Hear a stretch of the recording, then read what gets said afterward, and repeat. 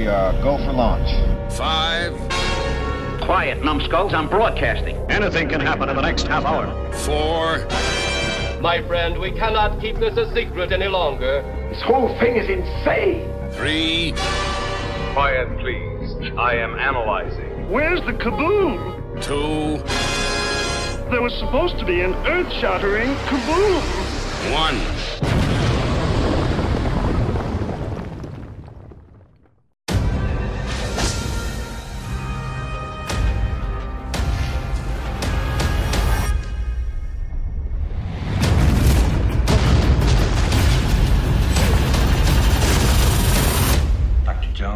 You're a man of many talents.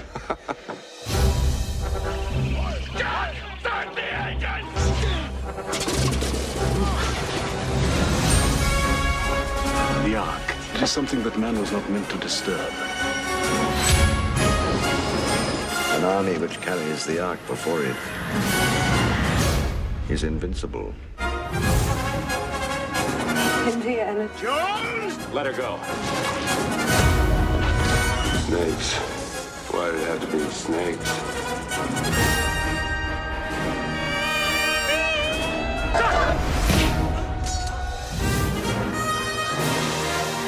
I'm going after that truck. Oh, I don't know. I'm making this up as I go.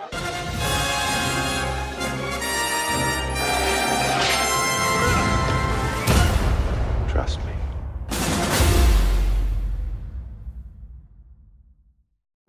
In 213 BC, Archimedes built the dial that could change the course of history.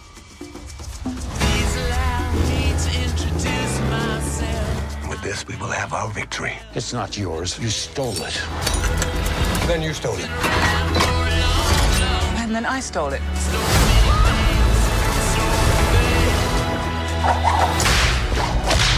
Get back.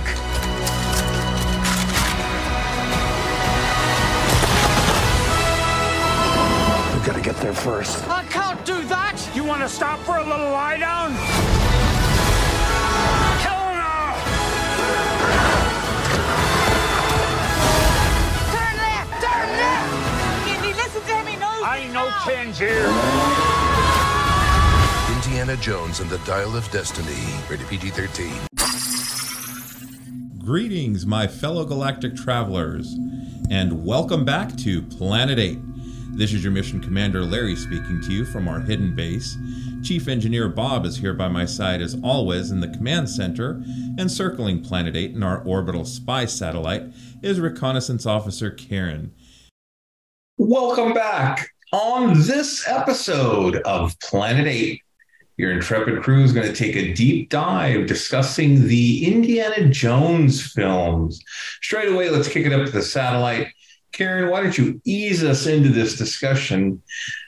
Dun, dun, dun. Yeah. So Indiana Jones. So now we got 5 movies. Some people might not want to admit we have 5 movies, but we do have 5 movies in the Indiana Jones series. And we'll be talking all of them in the last about week and a half. Yeah, I know. I've done that, drinking the Kool-Aid real quick. And we'll be talking very specifically, giving our review of the new Indiana Jones and the Dial of Destiny. I do think they could have given it a better title, but even so, we'll be talking about it in some detail later on. But right up first, we'll be just kind of given some ideas about it. And I remember when this first came out, when Raiders, and it was Raiders of the Lost Ark. Right. There was no, just like this crap about Star Wars and New Hope, it was no New Hope, and it was no Indiana Jones and Raiders of the Lost Ark. It was just Raiders of the Lost Ark. I remember when it came out, I was like, what the heck is this? And I almost didn't go see it because it just was like, what? And Harrison Ford cut his hair. Back then, that was a big thing. I was like, what? He cut his hair. It looks weird. And everybody said, no, you should go see it. It's really amazing, all these stunts and all this stuff. And I said, okay. And yeah, it was really impressive, right? It moved along at a fast clip. It was like the old serials. That was the intent, right? To take the old serials from the 1930s, but do it in a modern way and do a nice homage, but, do it with the great filmmaking techniques that we have today. So Lucas had the original idea. Lucas, he has all the ideas, but he doesn't always maybe implement them great. But then he knew Spielberg, and Spielberg, being an excellent director, was able to kind of bring a lot of that to life. And yeah, just general impressions, I think, of that film. That film is like a perfect movie. What would you cut out of that movie, or what would you change? Nothing. It's just like an A+ film from beginning to end. And I have no criticisms of that. And that's the problem with it, right? Is Raiders is so good. Every sequel that comes after is measured against it. And how can you compete with that film? Agreed. Hmm? Yeah, like I said, I binged my way through in the last week and a half. I hadn't watched any of these movies probably in 10 years. It's been a while. And I forgot how fun, really, they're all fun in their own way. But I forgot how much fun. And one thing I noticed that I never noticed before when I was watching Raiders of the Lost Ark on my nice big HD TV is there's one scene where Indy comes up on the mountainside with the rocket launcher on his shoulder, and Belloc is down in the ravine, and he looks up and he has this big speech for Indiana Jones. And if you watch, when they have a close-up of him, if you watch very closely, a fly lands on his chin. And as he's talking, it slowly crawls up and goes in his mouth. Yes. And he doesn't miss a beat, and he doesn't, and there's no edit where he spit it out or anything. He just keeps going. And that fly, and it's like, I saw it and I go, and Debbie was watching with me. I'm like, did you see that? And she's like, what? I go, look. And I scan back. Look, there's a fly on his chin. Watch, it's going to go in and it goes in his mouth. It's like, oh my God. So it was, kind of reminded me of Crystal Skull in the end, when the one guy falls into the pile of the big, red ants, and they're all covering him up and they all go crawling in his mouth and stuff. Mm-hmm. This was like not an effect. This was like a real fly on his chin that really went in his mouth. And it's like, yikes. Well, it was funny because I was reading some making of stuff, and the actor said he was so into it, he did not feel or realize anything was going on. But Spielberg was like, yeah, I just saw it go right in his mouth. He's like, I'm pretty sure he ate that fly and he had no idea he was eating it. He was so into the scene. But yeah, that is weird when you watch it. And then you do a double take, did that just go in there? And yep, right. It sure did. It's fun to look back, and we have to give credit to John Williams, of course, for the music to Raiders of the Lost Ark, and throughout almost all of the films. They've used the cues throughout. But this movie came out in what, 1980, 1981? 81. So Star Wars was 77. Empire was 1980, right? Or did Empire come out in 82? 80. So, 80. Harrison Ford, what was the Mosquito Coast? He tried to do a serious film. There was, some other movies that he had yet, filmed Return of the Jedi and stuff. Tom Selleck at one point in time was going to get the role. Right. He was locked into Magnum PI and they wouldn't let him go. Well, Lucas was afraid that he was going to get connected to Harrison Ford. He said the same way that Scorsese was connected to Robert De Niro. He was like, he didn't want to be like, oh, I've got my guy that I put into everything. But, Harrison Ford is perfect for that role. Absolutely. You got a good guy, just stick with him. Yeah. Like Akira Kurosawa and Toshiro Mifune. Mm-hmm. But you can pick any director, actor, but yeah, why not? If Tom Selleck got that role, do you think we'd really have 5 movies?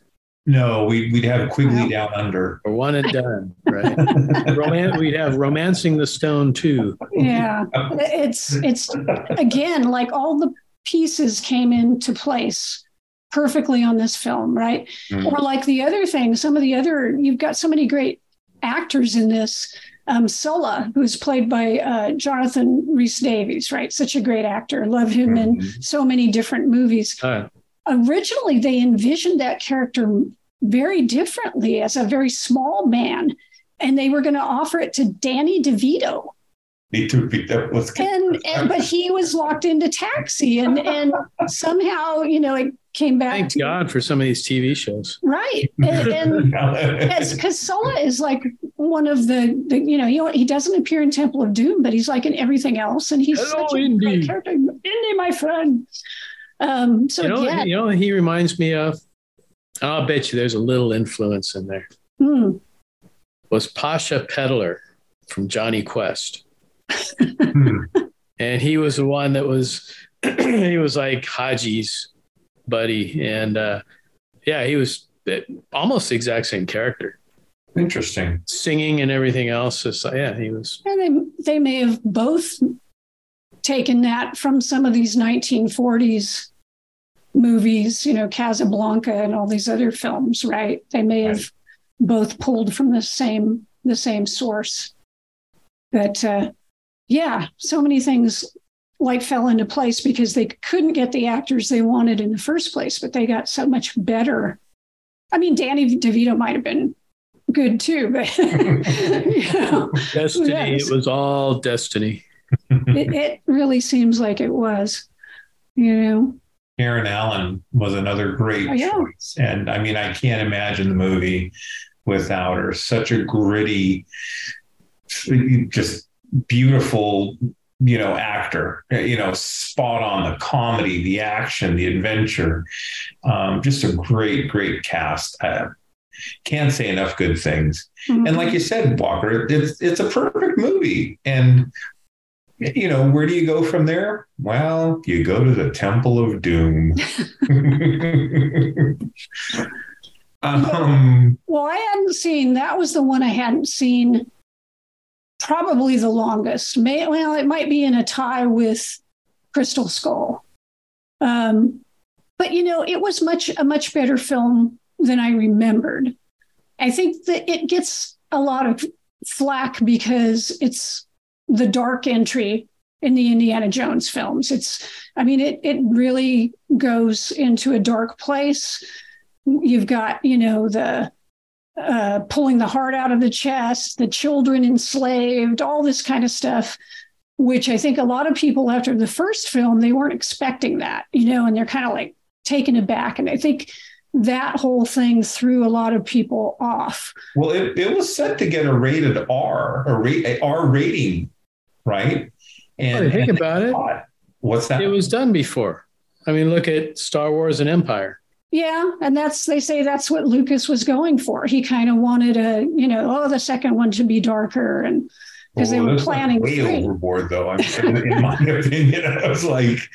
And the thing is, it started so lighthearted at the Club Obi-Wan and the dun dun dun dun dun dun, the little dance number, and the little comedy of the poison and the antidote, and hold on to your potatoes, Dr. Jones, and I don't know. And then we're eating chilled monkey brains, and it did to Bob's point. It created the PG-13. Because right. It clearly, it wasn't the PG, but they didn't want the hard R, so they even Short Round lightened it up. And I'll tell you, man, that kid's going to win an Oscar someday. I'm telling you. But I think between that and then I think Kate Capshaw's character of Willie was a little bit grating for some people. I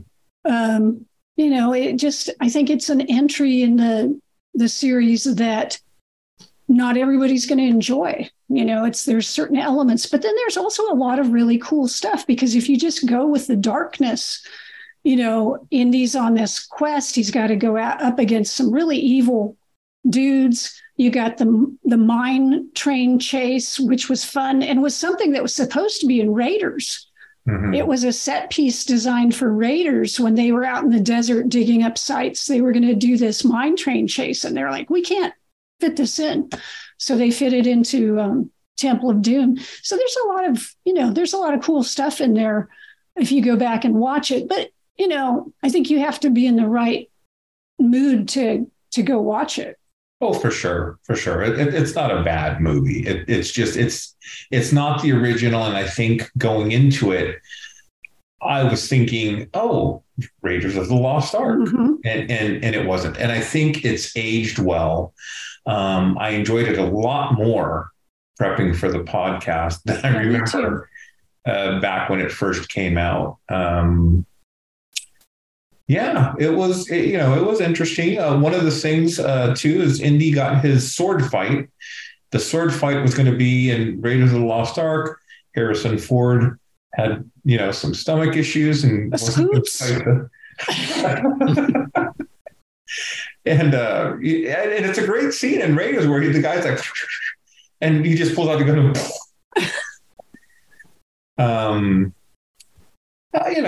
he saves the kids. He gets the girl. I mean, isn't that, mm-hmm. It was just unfortunate that Karen Allen wasn't in this, Marion Sala, certainly I missed. Mm-hmm. But, it's an okay film. And yeah, it has the distinction of getting the first PG-13 rating and created that whole system for movies that weren't quite PG but weren't quite R. Yeah, so I hadn't seen it since it came out in theater, and it's like I would read online, "Oh, Temple of Doom, it sucks. It's like the worst, and so bad." And so when I watched it as part of my binge for this episode, I thought, that's really not that bad. It is what it is. I guess, I don't know, maybe people were so shocked that it wasn't Indiana Jones, but. I think after, we have the benefit of having gone through the Crystal Skull, and so we can say, it's not that bad. Well, even Crystal Skull, which I literally finished watching like 5 minutes before we record here today, wasn't that bad. I mean, it was okay. I mean, yeah, that happens more often than we care to admit, too. Luckily, I had the day off today. You guys are lucky. Yeah, I mean, I enjoyed the film, and I think it has aged well.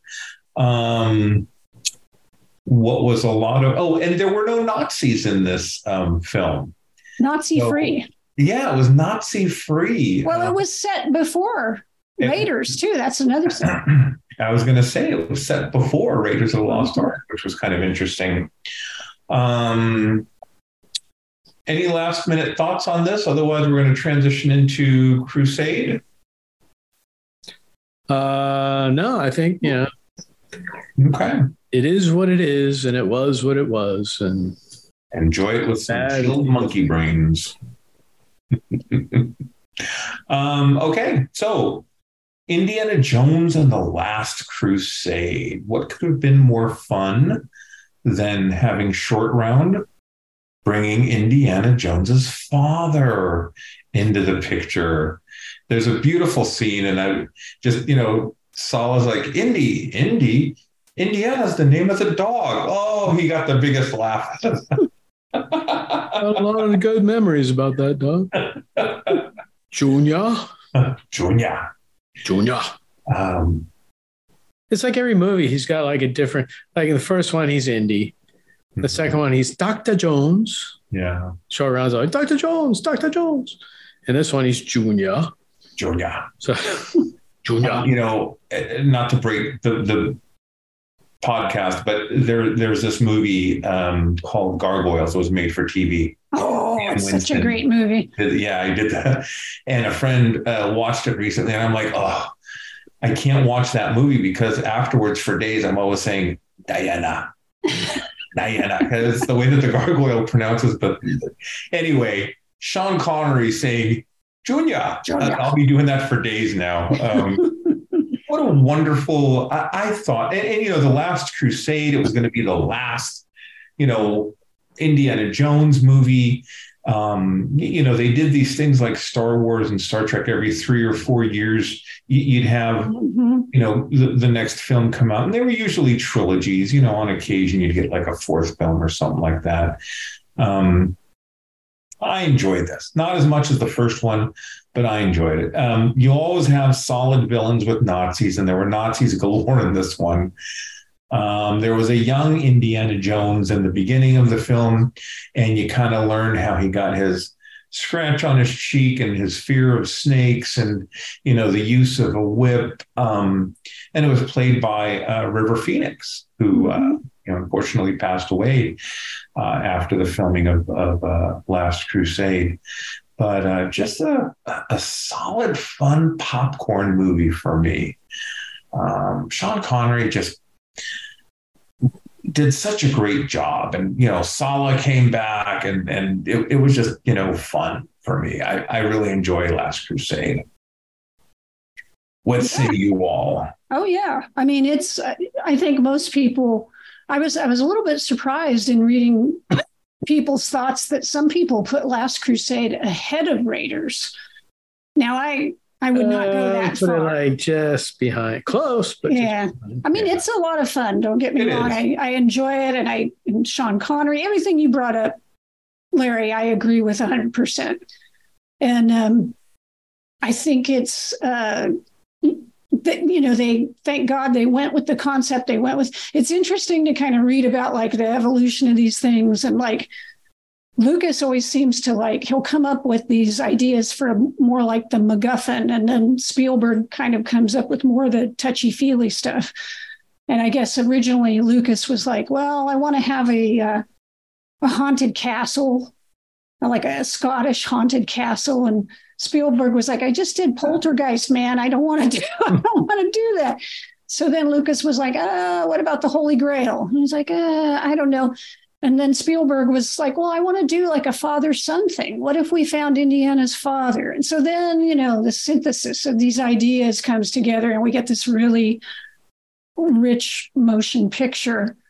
And again, like the casting, right? They were like, well, who? Right. The only person who could be Indiana Jones's father is James Bond. It's like, it just makes sense. And Connery was delighted to do it. And he pulls it off. He's got like such a twinkle in his eye the whole time that he's doing it. Well, I mean, the thing I'll say about Connery, especially in this movie, is whenever you see Sean Connery in a movie, he always plays Sean Connery. That's pretty much, that's it. But in this movie, he wasn't Sean Connery. He actually was a different character playing Indiana Jones' father. He could have played it off as Sean Connery, but yes, he still had the accent, whatever. But I thought he did a great job. And I thought, that was some of his best acting right there. Oh, yeah, absolutely. He's such a charming, father, to Indiana Jones. And, there's a part in the movie with River Phoenix, and he's like, calm down, count backwards in Greek or whatever. And he's like, okay.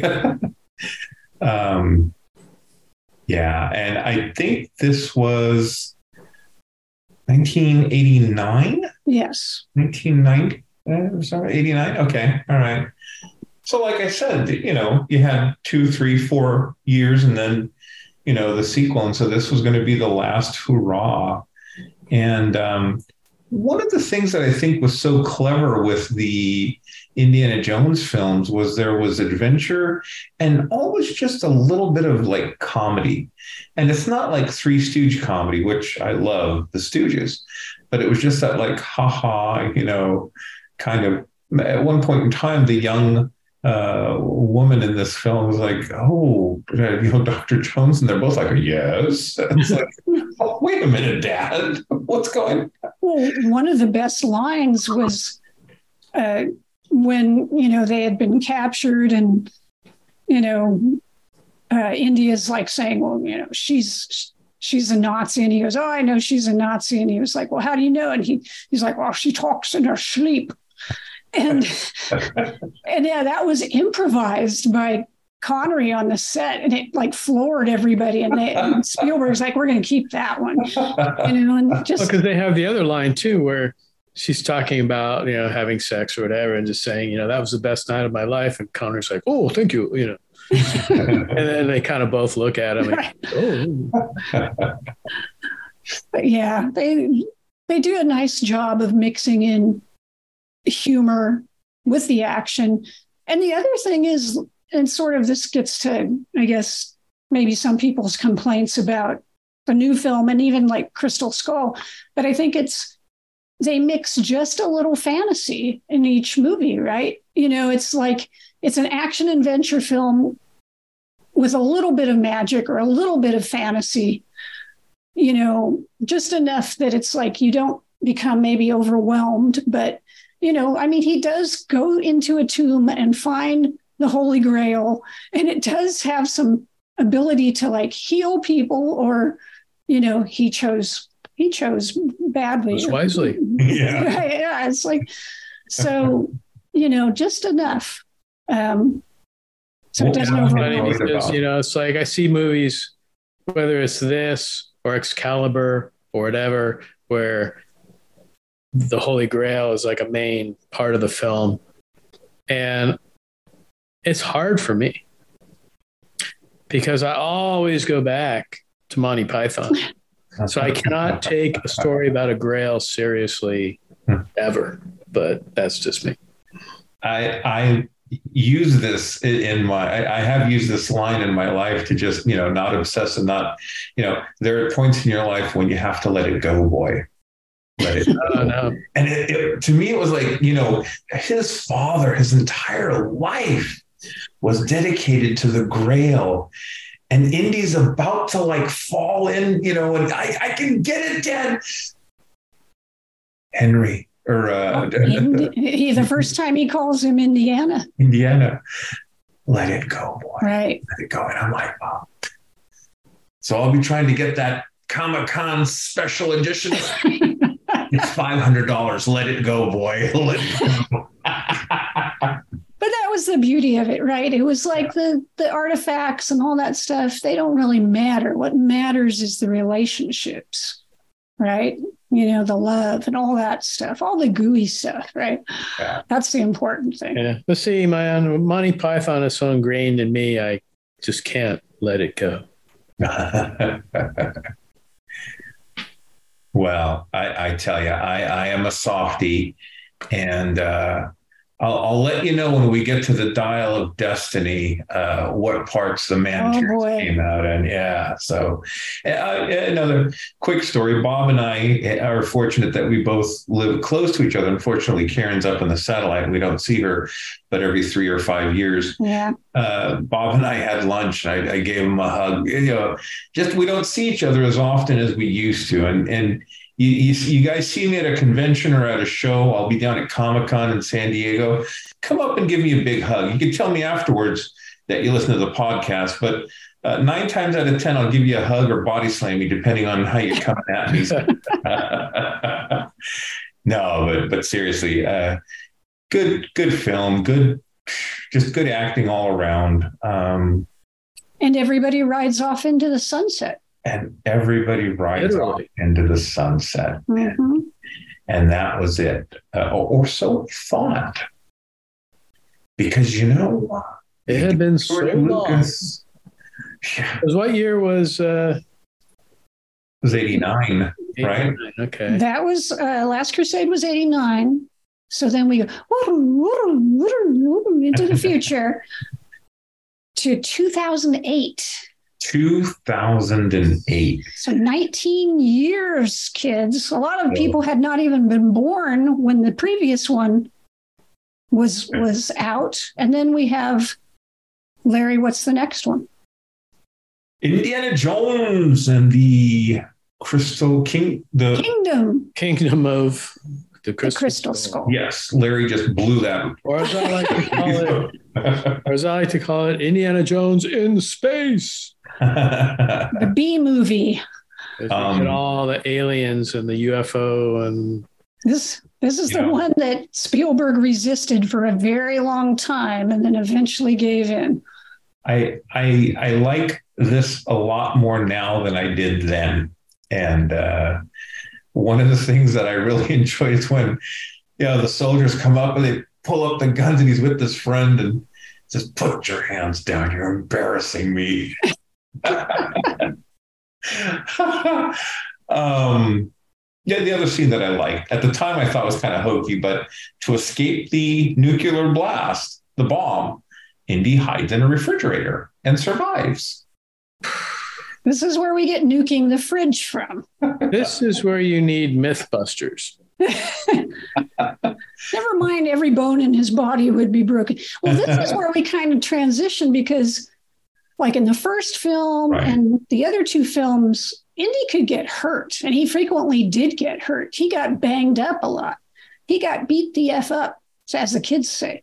But starting in Crystal Skull, he could get in a refrigerator and get shot hundreds of yards by a nuclear blast and open the door and walk out. And that's sort of, the last two that movies. Thing like bounces and rolls. Oh, yeah. Yeah. It's like, oh, yeah. And Dr. Jones, he was working with the military in this film. So did he help defeat the Nazis? And that's why we got into the... But did you catch the name of the general? No. It's General Ross. Huh. Really? That's interesting. Calls him General Ross. I'm like, here we go. It's going to show up here pretty soon. Too funny. In this one, we're introduced to his son. Was that a good idea or a not so good idea? But touching on General Ross for just 1 second. Oh, yeah. I just thought of another connection. Mm-hmm. In the new Captain America with Sam Wilson as Captain America, who is going to play General Ross in that movie? Harrison Ford. Ford. That's what I foretelling. Interesting. But going on to his son. I think it's interesting that as they age Indy, or as Harrison Ford ages or whatever, you start out in the 30s, by Crystal Skull, now you're in the 50s. And we get to, we'll talk about Dial of Destiny, but that's 70s. So, the decades are changing. You see how Indiana Jones basically relates to different times and generations. And you make a good point. And I remember going into this film, saw it in Alameda. They have a very nice theater in Alameda. And I went into it thinking I'm visiting an old uncle who I haven't seen for a while. Right, because it had been a number of years since The Last Crusade. And I think what really hurt this is that The Last Crusade was such a good movie and you have such fond memories of that. Mm-hmm. And this is not that story. And I left without the fond memory of my uncle who I haven't seen in years. And I kind of remembered that he would get drunk, pass out on the couch and fart a lot. Well, when this came out, when this came out, it's funny to me now to think about this, but I remember I was vehemently opposed to Indiana Jones having anything to do with like UFOs, aliens, anything like that. I remember that. And I find it really funny now. I was like, why was I so upset about that? And admittedly, I think I might have seen the movie.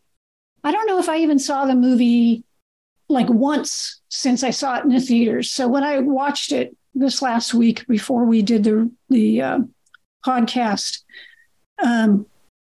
it was really mystifying to me why I got so uptight about that.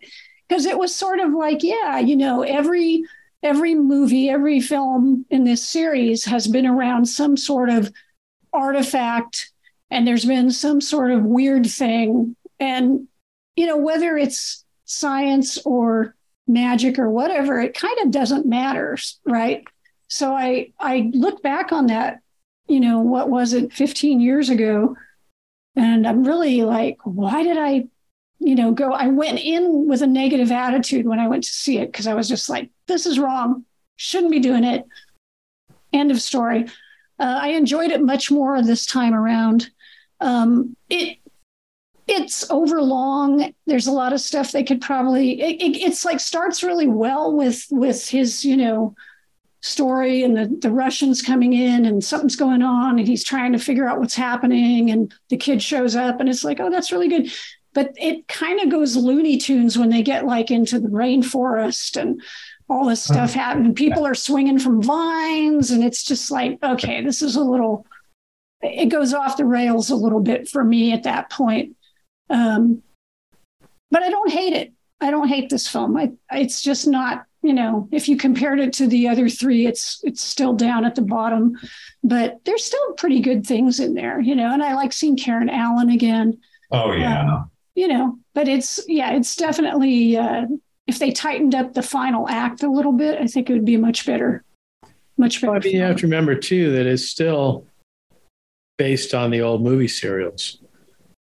And what happened in old movie serials is like there'd be a cliffhanger at the end, and then the next episode, you see him going off the cliff in a car, and the next episode they had jumped out just before they hit the cliff, or all these really wild, hair-raising things that happen, and to drag you back to the movie theater the next week. It's the same with Indiana Jones, except we have much more advanced effects and things, so they're able to do much bigger stunts and but back in the day it was all big overblown stuff, which is basically Indiana Jones. It's all big overblown stuff put into a non-stop action movie.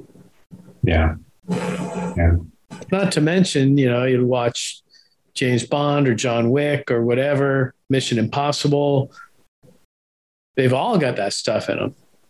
How the hell does Tom Cruise survive any of those Mission Impossible movies? How the hell does Keanu Reeves get shot 500 times in a John Wick movie and he's still running around fighting? Yeah. So, sometimes you just have to throw logic out the window and just, I'm going to enjoy this movie. You're a better person than I, because that really, the last John Wick movie, I mean, even the last Charlie's Angel movie, I was having trouble with it because, look, if I'm watching Shazam or Spider-Man, okay, these are metahumans that are doing, whatever. But if it's a movie that's kind of grounded in reality, and that's just me, I'm right with you. In the first John Wick movie, he fell like 2 stories out of a window, and now he's falling like 15 stories through a glass. I'm like, Anyway, let's not poo-poo on John Wick, but that's good that you can kind of remove yourself from that, Bob. Well, keep in mind all the movies I grew up with, man. Hong Kong kung fu films and stuff. I mean, that's just all part of the movie. Yeah. How many times can you get beat up and still come back at the end to prove that your kung fu is better than their Japanese karate? Even those kung fu movies. I mean, a Bruce Lee movie as opposed to a movie of, the 7 Deadly Cranes. You're going to be like, okay. I don't know. Just to me, it's a different kind of movie. And even with the Bourne movie, we should probably do an action adventure podcast. I don't want to take away from Indiana Jones. But anyway, so we all agree the Crystal Skull was pretty good, fun, nice to have our uncle farting on the couch again, and then move the dial. Unless there's any last comments, no one really said anything about Shia. Okay. What is there to say? Well, I think that's just kind of another example of not being able to separate actor from his character. Yeah. I thought he was fine in the movie. I don't know. I don't know. A lot of people just don't like him as an actor. Now, recently, Debbie and Michael and I were binging our way through the Transformer movies so that we went and saw the new one. And, he's in the first couple. So I'm, it's like, all right, man, whatever. He's and Wiki. Wiki. But, yeah, I mean, so I don't know. Just seeing him in this, I can accept it. Sometimes it's like, I don't know, whether it's him or Tom Cruise or Mel Gibson or whatever. It's like, whatever, To me, Shia, real lives, but as long as they do a good job acting and a likable character, then with that. Like you were saying about Sean Connery, Shia plays Shia. He doesn't really act to me. You take the character in Holes, the character in the Transformers, the kid in Indiana Jones. It's Shia. He's not acting. And so, he's not a bad kid or anything like that, but he just, I don't know, didn't really add to this story for me. Well, he's no Ezra Miller. Got that right. That guy has dimension and depth. Did I say dementia? Dimension. Anyway. Well, you would really have to separating him from his character to enjoy it. It's almost like trying to watch the old Bill Cosby show. That's true. It's kind of going to the extreme. I have not seen The Flash yet, so I haven't seen it either. I've seen it 5 times. What? Batman's in it. Probably go see it after the podcast. Adam West. Have a good time. I don't want to spoil anything, but Adam West might be in it.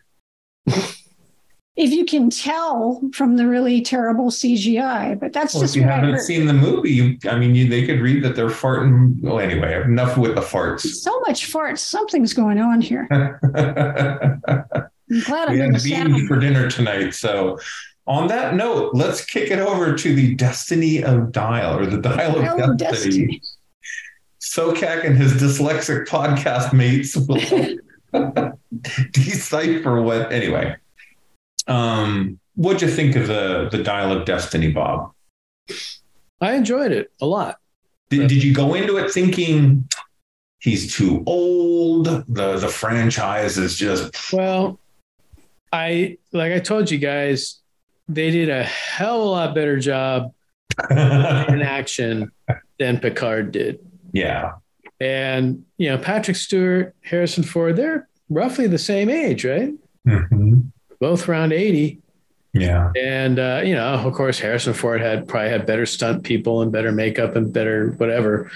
But, he did have certain parts where he's like climbing up that rock face and talking about how his back hurts. You didn't have to drink the blood of Cowley.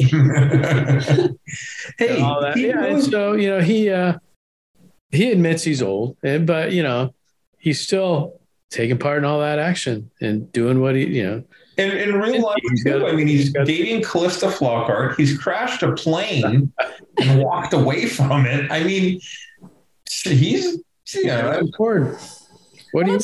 That's sort of his charm, right? He's sort of a I don't give a shit kind of guy. And that's talk about just being, whoever you are as the actor. I always feel like, especially with Indy, I always feel like a lot of 90% of Harrison Ford goes into Indy, he's just like a very no nonsense, take it or leave it kind of guy.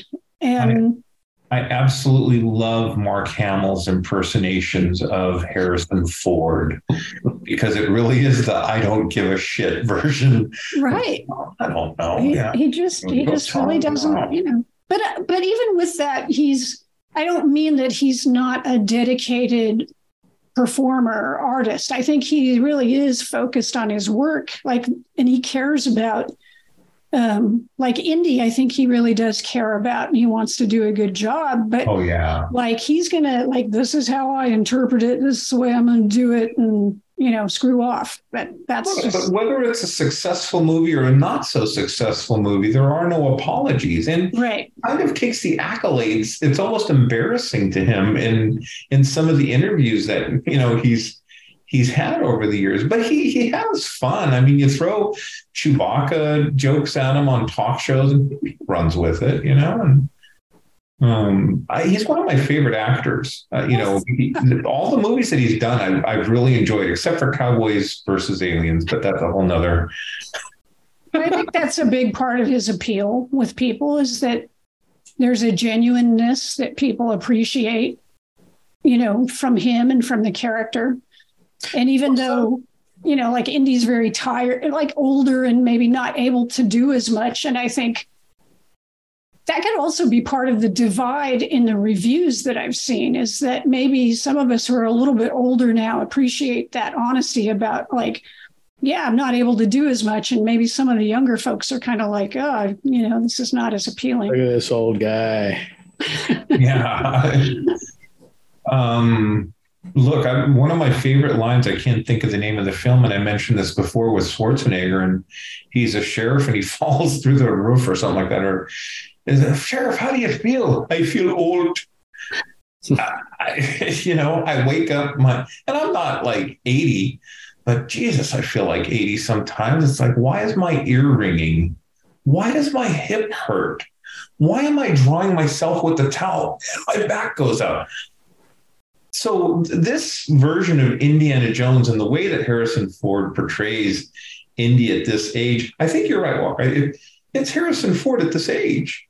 And, people and things piss him off. Everyone's talking about the moon landing, and he can give two shits about the moon landing. And, they even have a scene early in the film where, the Nazis are like leading him off, and then he suddenly, like in his earlier days, he'll punch one and sock the other one and elbow another, and so he goes to sock one, and they just like pull him back and keep on. Oh, okay, that doesn't work anymore. But I do want to say kudos to the de-aging crew, or the deep fake. That was a really good job, especially if you sit there and compare it to what they did with Peter Cushing. That was like one of the earlier de-aging things, I guess he was another actor made to look like Peter Cushing, but even some of the other de-aging stuff. Well, Luke in Mandalorian, I thought was fantastic. I mean, we talked about how shitty the CGI was in the what was the Mummy movie with The Rock and the Scorpion King? That's got to be rock bottom. They've come like a long way. And I will say, making a comparison, de-aging Harrison Ford looked good, but not as good as Gollum in The Lord of the Rings. I mean, that was 100% CGI with Andy Serkis playing the Gollum character, but by God, it was good de-aging in this film. In my humble, they had to de-age Gollum. No, they had to create Gollum from. Well, actually, they did. I can't say. Like I say, I watched Lord of the Rings once through, and wished I had all those hours of my life back. Oh, well, it's okay. And those were not the director's cuts either. Those were the movie cuts. That beginning sequence where they're back in 1944. Was really good. It was a little on the dark side. I feel like they do this with a lot of CGI to help hide any issues. But that was a really nice sequence. It was really nice to have young Indy at the beginning there. And, he's back and he's with his buddies. We got another sidekick, and we get to see, Indy against Nazis is always fun, right? And I really enjoyed But it wasn't only Indy that they de-aged. They also de-aged Mads Mikkelsen, who played Dr. Miller. Good point. Yeah. You also played? He was in Rogue One. In Casino Royale. Yeah. He's been in a lot of things. But I loved him in Casino Royale, so I was really glad to see him in this. But they supposedly killed him off early. And I thought, oh man, what a waste. And then luckily he came back. So I do wonder why he didn't have at least some sort of scar or something. I mean, the dude gets whacked pretty hard in the head. Probably should have died. Falls off a train and into a ravine or whatever. And yeah, a little surprised that there was no indication of injury. Pulled a John Wick on us. We'll suspend our disbelief. I found it amusing that he was sort of a stand-in for Werner von Braun, who I think more and more people are realizing that, yeah, he was a Nazi. My brother is going to hate me saying that, but it's true. He was part of the whole Operation Paperclip when they brought Nazis over to work on our space program. So rockets. Yeah, rockets. We need rockets. Rocket to the moon. So that was an interesting little take on it. But I think one part that was kind of most enjoyable for me was when Indy was in peril and suddenly Sallah shows up, saves him, runs him over to the cab, and off they go. And I was just, because I went into this movie I had no clue what was going to happen in this movie. Yeah, I was trying to. He showed up. It was like, all right, this is very cool. But I was very sad when he told Indy he had his passport. He's ready for adventure. He's ready to go. And then he can't. Yeah. Indiana tells him to stay behind, but. Yeah, he's got that big family to take care of. Yeah. But he comes back at the end. But I mean, it would have been fun to see him at least get a little adventure in. Well, go ahead, Walker. Oh, no, go ahead. Go ahead, Logan. It was good enough for me to hear him give him hell, Indiana Jones. So I was like, fuck yeah. Oh, sorry. I was the only one clapping in the theater at that point. It just about jumped up. There's a meme of Shatner like clapping hysterically. Everybody in the theater, get down, I can't see. But yeah, Sallah was good. What do you guys think of Wombat? Wombat, somebody was talking about her earlier today and saying that they don't want to see her in another movie. But I mean, I agree she was good in this. I don't know if she could carry the series going forward on her own. I just don't think she's that strong a character or that strong an actress. But for what she was in this film, she was good. Yeah, I would agree with Bob. I know this actress has been in a bunch of things, including Fleabag, which people have recommended to me, but I haven't seen yet. I thought she was fine. I don't see her character as being a leading character in something. I just don't feel like she's necessarily that interesting. I mean, I feel like people are wanting to hand the reins over to somebody. It's like, no, Indiana Jones is Indiana Jones. And can we just let it end? I mean, I think this is an issue that I'm kind of going off on a tangent here, but I have heard some people say some things that I do think are correct in that, like, Indiana Jones is a character that was created back in the early 80s. And we people of a certain age, like us sitting here, and I'm sure a lot of people watching or listening, we grew up with that character in the 80s. But for the 20-year-olds or the 15-year-olds, where are their new characters, right? They need brand new franchises, new things, totally unrelated to the stuff we grew up with. That's where you get Fast and the Furious. Yeah, I guess that's one thing they have, right? So that kind of stuff. I mean, just let Indiana Jones finally go into the sunset. And we don't need to take any characters from Indiana Jones and try to spin them off. It's done, and that's okay. That being said, I was reading today that the director of John Wick was saying he wasn't sure whether or not there would be a John Wick 5. I'm like, how the hell's a John Wick 5? He's dead. He died in 4. He's done.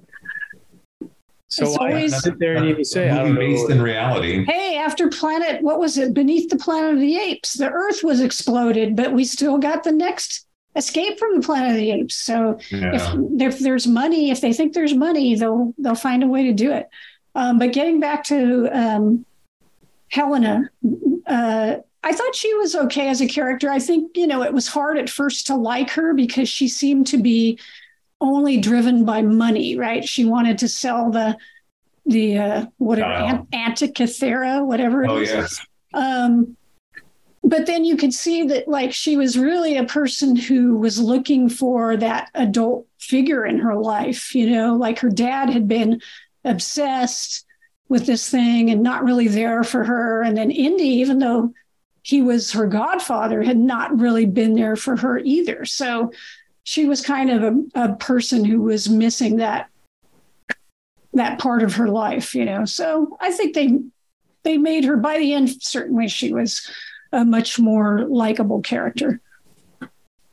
I agree. And I like like I said, they didn't hold back on how old Indiana Jones is. The new villains tried to abduct him and he was going to try to punch him and they just kind of smacked him and put a, cover over his head and threw him in a truck. And, he got his knocks in though. I mean, he could fight, he could still drive, he could still, he's still smart.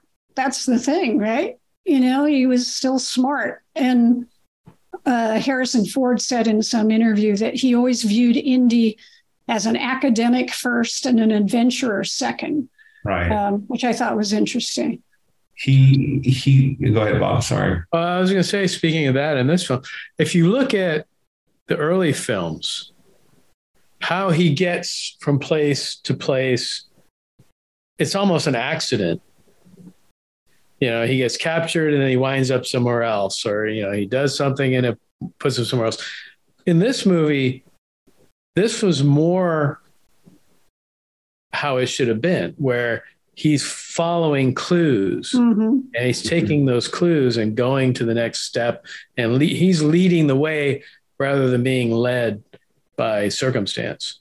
Yeah, unfortunately, the villains are right behind him every time he finds something. That's the whole idea, going all the way back to the first movie. Belloc was like, whenever Indiana Jones would get something, you take it away. Belloc was always right there to take it away. So, that's sort of the Indiana Jones tradition. Yeah. The destiny in Indiana Jones. One of the things that I kept asking is, I can appreciate Wombat and then the little kid in the casino that's helping her little short round, if you will. Where's Indy Jr.? Where's Shia? And, wasn't man tears, but it was a very poignant part where he was explaining that his son died in the war and why, he enlisted to piss me off. And it's kind of interesting the way they led into that too, because, he's asked, if you went back in time, what would you change? And his answer, without missing a beat, was, I would tell my son not to enlist. Yeah, because you're going to die. Yeah. And it showed that, Indiana Jones had regret. I mean, in the beginning, they covers Marion's picture and there's divorce papers and, the relationship that was meant to be but never could, for various reasons. And, I just, that kind of like tugged on the heartstrings for me. What would you do? I tell him, don't enlist. But, getting back to him figuring things out, I mean, he knew that when they got the map with the crescent moon and all that, it's heavier than wooden wax. So let's go ahead and melt the wax. And then there's the real map and then all this other kind of stuff. But getting back to what Walker had said earlier, he's climbing, or maybe it was you, Bob, climbing that mountain. Like, what are you doing? Thinking, what the hell am I doing climbing this rock?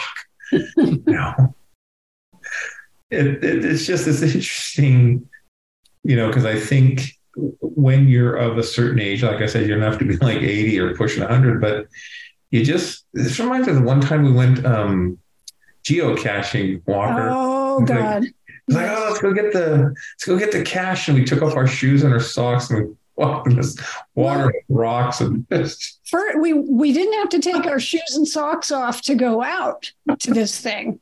Right. It was in the estuary, but then the tide came in. That's right. Then we were wading, and it was like, yeah, it seemed like a good idea at the time. But anyway. In my real life, I do AV installs, and it's like, so I feel like Indiana Jones sometimes. It's like you climb a ladder so many times during the day, and it's like, by the 20th time you're climbing that ladder, it's like, the hell am I doing? It's like, I could do that in my younger days, but yeah, get old. This film also reminded me of Wrath of Khan, which I know we all love, because that is also about getting older. Now, Kirk was, I think, supposed to be turning 50, so not quite. He was ancient. Well, yeah, back then I thought he was ancient. Now I'm like, jeepers, he's not that old. But again, that feeling of like, oh my God, I'm getting older. I can't do what I used to do. Am I really that useful anymore? Blah, blah, blah, blah, blah. And seeing that, hey, you still have something to contribute. You're still valuable. You still, and especially at the end, I know I'm kind of skipping here, but, you can kind of see like, Indy's just sort of withdrawn. He's become his most cantankerous self. And and I loved, it was very pragmatic of how Helena got him back. She did it the same way Indy would have, basically knocking him out. But, he's sort of like, she's like, I had to bring you back and you're needed or whatever. And he's like, yeah, by who? Right. So he doesn't even realize the value he has to the people around him. He doesn't even think that the people around him care. And then it was very, even though this wasn't a Spielberg movie, I thought that ending was very Spielbergian, and that everybody shows up. And it was like, oh, okay. Well, that's kind of my theory on life too. It's like, if you retire and you're like, okay, I'm retired now, I don't have to work. I'm going to sit in this chair all day and watch TV and read the paper or look at social media, whatever. And so, yeah, those are the ones that decline faster, go downhill faster, die at an age. And it's the ones that, okay, now I'm retired. I'm going to travel. I'm going to pursue this hobby. I'm going to, I'm going to stay active and do things. And you have to. Those are the ones that just keep on going. Right. True. Very true. So remember, kids, if you learn anything from this podcast. Well, I love the ending, and we could talk about finding the other piece to the dial, and going through the fissure and back in time, and it didn't bother me a bit. I know some people thought it was over the top, but it's like he's found the Holy Grail, the Ark. He's done UFOs. I don't care. It was great. It was a great. Well, he found the other half of himself. Very well said. Very nice. The dial as a metaphor. Very well said. Yeah, very, very nice. Yeah. So. And the fact that he wanted to stay there is like, yeah, there's no one left. Well, what is my purpose now? Mm-hmm. And but just, you have to ask Indy, how many goddamn time travel films have you seen? You can't stay back here. Exactly. He even tells him you're going to screw everything up if you stay back here. But I love the way that he wakes up. He's in his bed. He's bandaged up, and he's like, oh. And this is where the man tears popped up. There were a few woman tears too, I'll tell you. Glad to hear. My eyes were as dry as can be. He's just the hard case. He's still the maintaining. Wombat brings back Marion. And that scene, that they have, well, what doesn't hurt? Here. Mm-hmm. I just lost. I was just like, And then when it ended, again, standing ovation. Like there were people clapping in my audience too. I was surprised. This was the first time an Indiana Jones movie ended where I was like, please let there be another since Raiders of the Lost Ark, because I did want to see more Indiana Jones after Raiders of the Lost Ark. And, I think it's a good way. I hope they end the series here. Yes. Yeah, it's a good ending, I think. That's a wrap. Call it good. Mm-hmm. Yeah, I would agree. I mean, if I had to rank it, I wouldn't give it. This is not a plus movie for me. There were a few things that kind of dragged on, like the scene with the carts in Morocco or wherever it was, and some other stuff. But I mean, it's at least a solid B for me. I would put it ahead of maybe neck and neck with Temple of Doom, maybe a little above Temple of Doom. But I thought it was a really good movie, and I was shocked how many bad reviews it was getting, because and a lot of the bad reviews were like, oh, it's a depressing downer, it's a this, that. I was like, no, it's a happy movie at the end. He comes back, he reconnects with people, he realizes, that he still has a life. And maybe it's because I don't pay attention to critics anymore, but I didn't really see too much negativity. People on the internet talking about the film, people who had not seen it they would be making fun of people who liked it, or making fun of the movie just based on it being an old guy in a movie kind of thing. But everyone who's seen it on the internet seemed to all really like it. Well, I avoided the reviews and everything. I didn't read anything before I saw it. I looked at stuff afterwards. And yeah, it's a lot of the people who are the so-called professional critics are all dumping on it, but a lot of the just regular folks seem to really enjoy it. They're comparing it to the failure of The Flash. The Flash was not a failure. If you haven't seen the film, don't make any comments on it. Well, that was the whole story this morning when I was looking at social media, was the fact that Indiana Jones was crashing hard at the box office. And unfortunately, it's like people start making box office predictions before the movies even come out. And it's like, well, how do you know how bad or good this thing's going to do at the box office? Because some stuff, it'll start slow and then there's word of mouth and then it grows, and then it actually does well. Other things just, they start off big the first weekend or two and then just slide right off the cliff. So, well, and they cost so damn much. I was just going to say its budget is going to hurt it, because it's almost $300 million budget on this thing. Like Star Wars was what, like ridiculous. 7 or 8 million, right? The original Raiders was just under $20 million. Now, even if you take, the dollar and inflation or whatever, I mean, it's still not going to equal a $300 million movie. Yeah. Yeah. Well, and there weren't as many theaters back then, and gas was 25 cents, and we can. But you can see it for like 70 cents. Yeah. Well, and popcorn was only $1.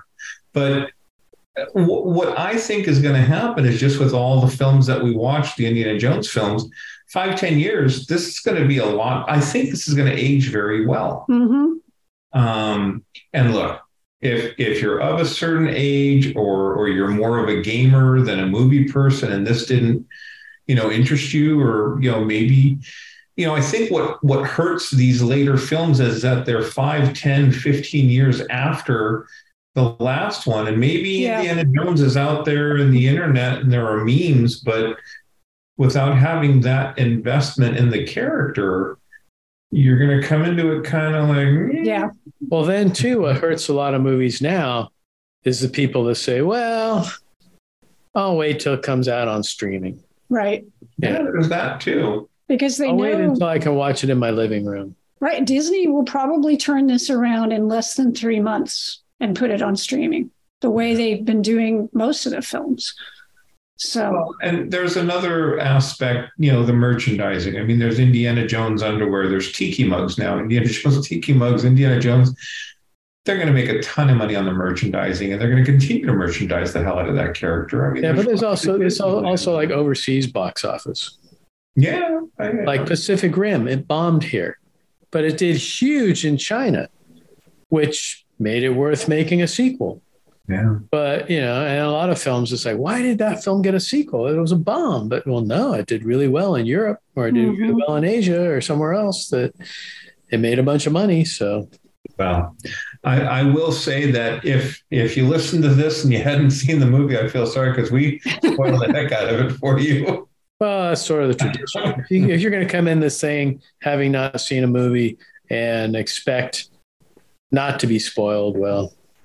Yeah, but if you haven't seen it, go see it. You're going to have a good time. You'll still enjoy it, even though you know everything that's going to happen. Too. The Flash is a good movie. Don't let me tell you it's not. Although I might wait until it comes to streaming. It's okay. I never watched Pacific Rim Part 2, so we're good. Any last thoughts about The Dial of Destiny or Indiana Jones in general, my friends? I think after this last binge, I may revisit those movies more often in the future. There you go. That's a good compliment, actually. It's the classic American hero and maybe a dying breed, the rugged individualist. Indeed. Yeah. Enjoyed the films a lot. Indeed. And again, I like how they let him age, and he couldn't do all the things that he did, and he had to think more rather than punch more in this one, which was good. And again, thanks he could probably beat up Picard in a fight. What's that? He could probably beat up Picard in a fight. Well, if they both didn't get out of breath before crossing the ring, but yeah. Who would win in a poker game? Or chess? Or Chihuahua. Indiana Jones was the chess dude. So who could blow out the 80 candles on a cake? I don't know. Picard has the android lungs now, so he probably. Oh, let's not go there. Yeah, next they'll make Indy an android, and then What else do we have to do, Larry? Well, next is our censor sweep. Oh boy. Do we have things to share? Oh, you bet we do. All right. Well, let's let Bob kick it off. Okay. I was putting posters and postcards out for our shows coming up. I was too. Plug. And of course, I'd hit certain comic shops and certain things would fly off the shelves at me.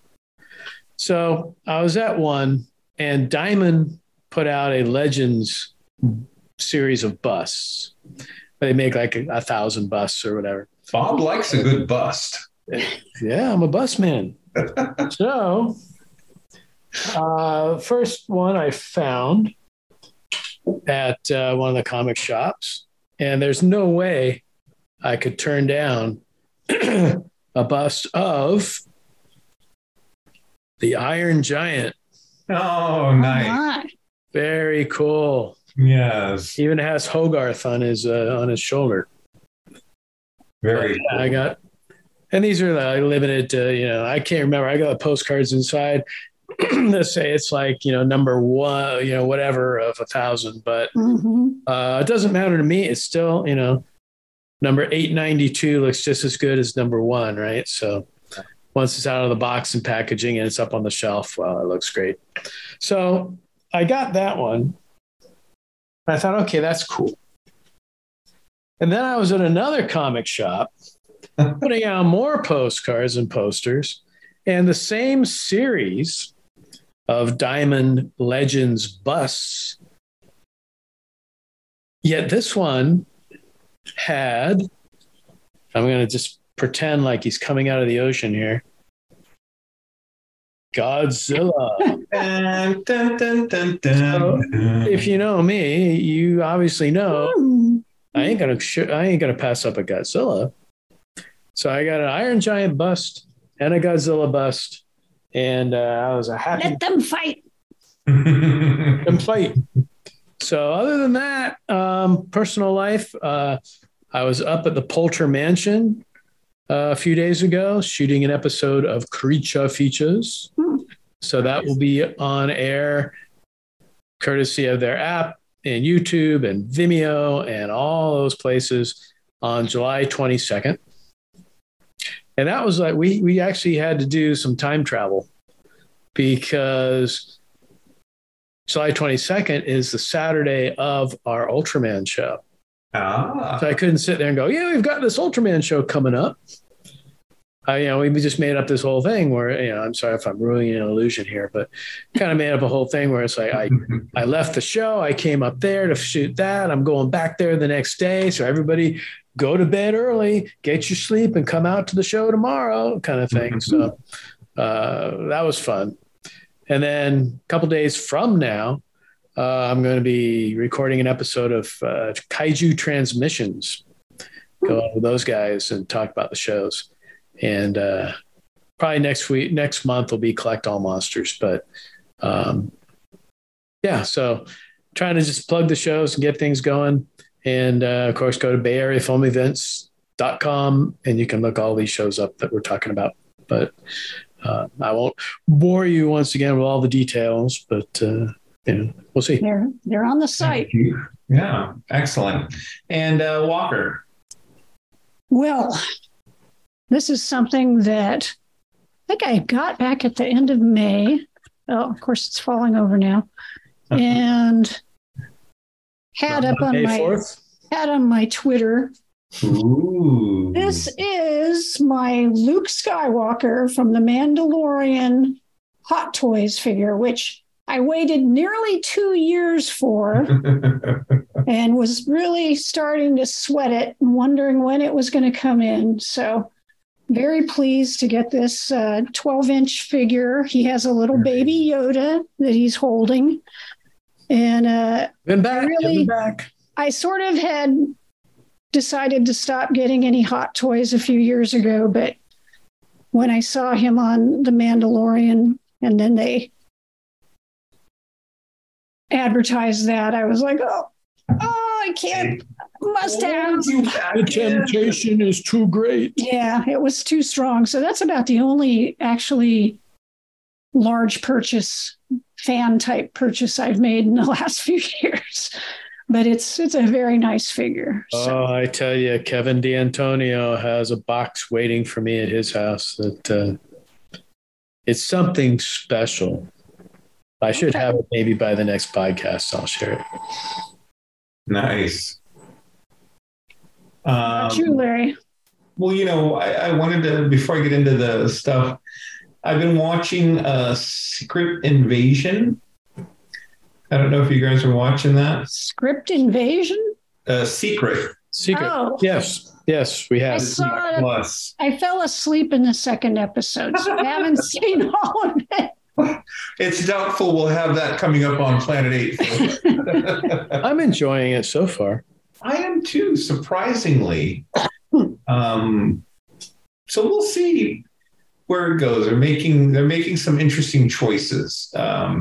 This is one of the last comic series that I read before I got out of comics. So we'll see how this goes. I'm also watching Strange New Worlds, and it's a real roller coaster ride for me. Yeah. The first episode it was bad. Second episode was a little bit better for me and fun to watch. And then this third episode of the second season, there's pieces of it I like, but overall, I'm wondering, is this even Star Trek? This was like the American Godzilla movie with Matthew Broderick. You didn't have to call it Godzilla. You could have called it Beast of, 50,000 fathoms or, whatever. It didn't have to be called Godzilla. They don't have to call these episodes Star Trek. And maybe I'm just such an old fogey. I spend a large portion of my day trying to figure out the eugenic wars, and it was originally in the 90s, and now it's in the 20s, but then the Enterprise had never heard of Khan, but now there's a Khan serving on the Enterprise, and everybody's heard of him. Yeah, it really doesn't make a lot of sense. I'm not the Star Trek purist that you guys are, so I can kind of enjoy it for what it is.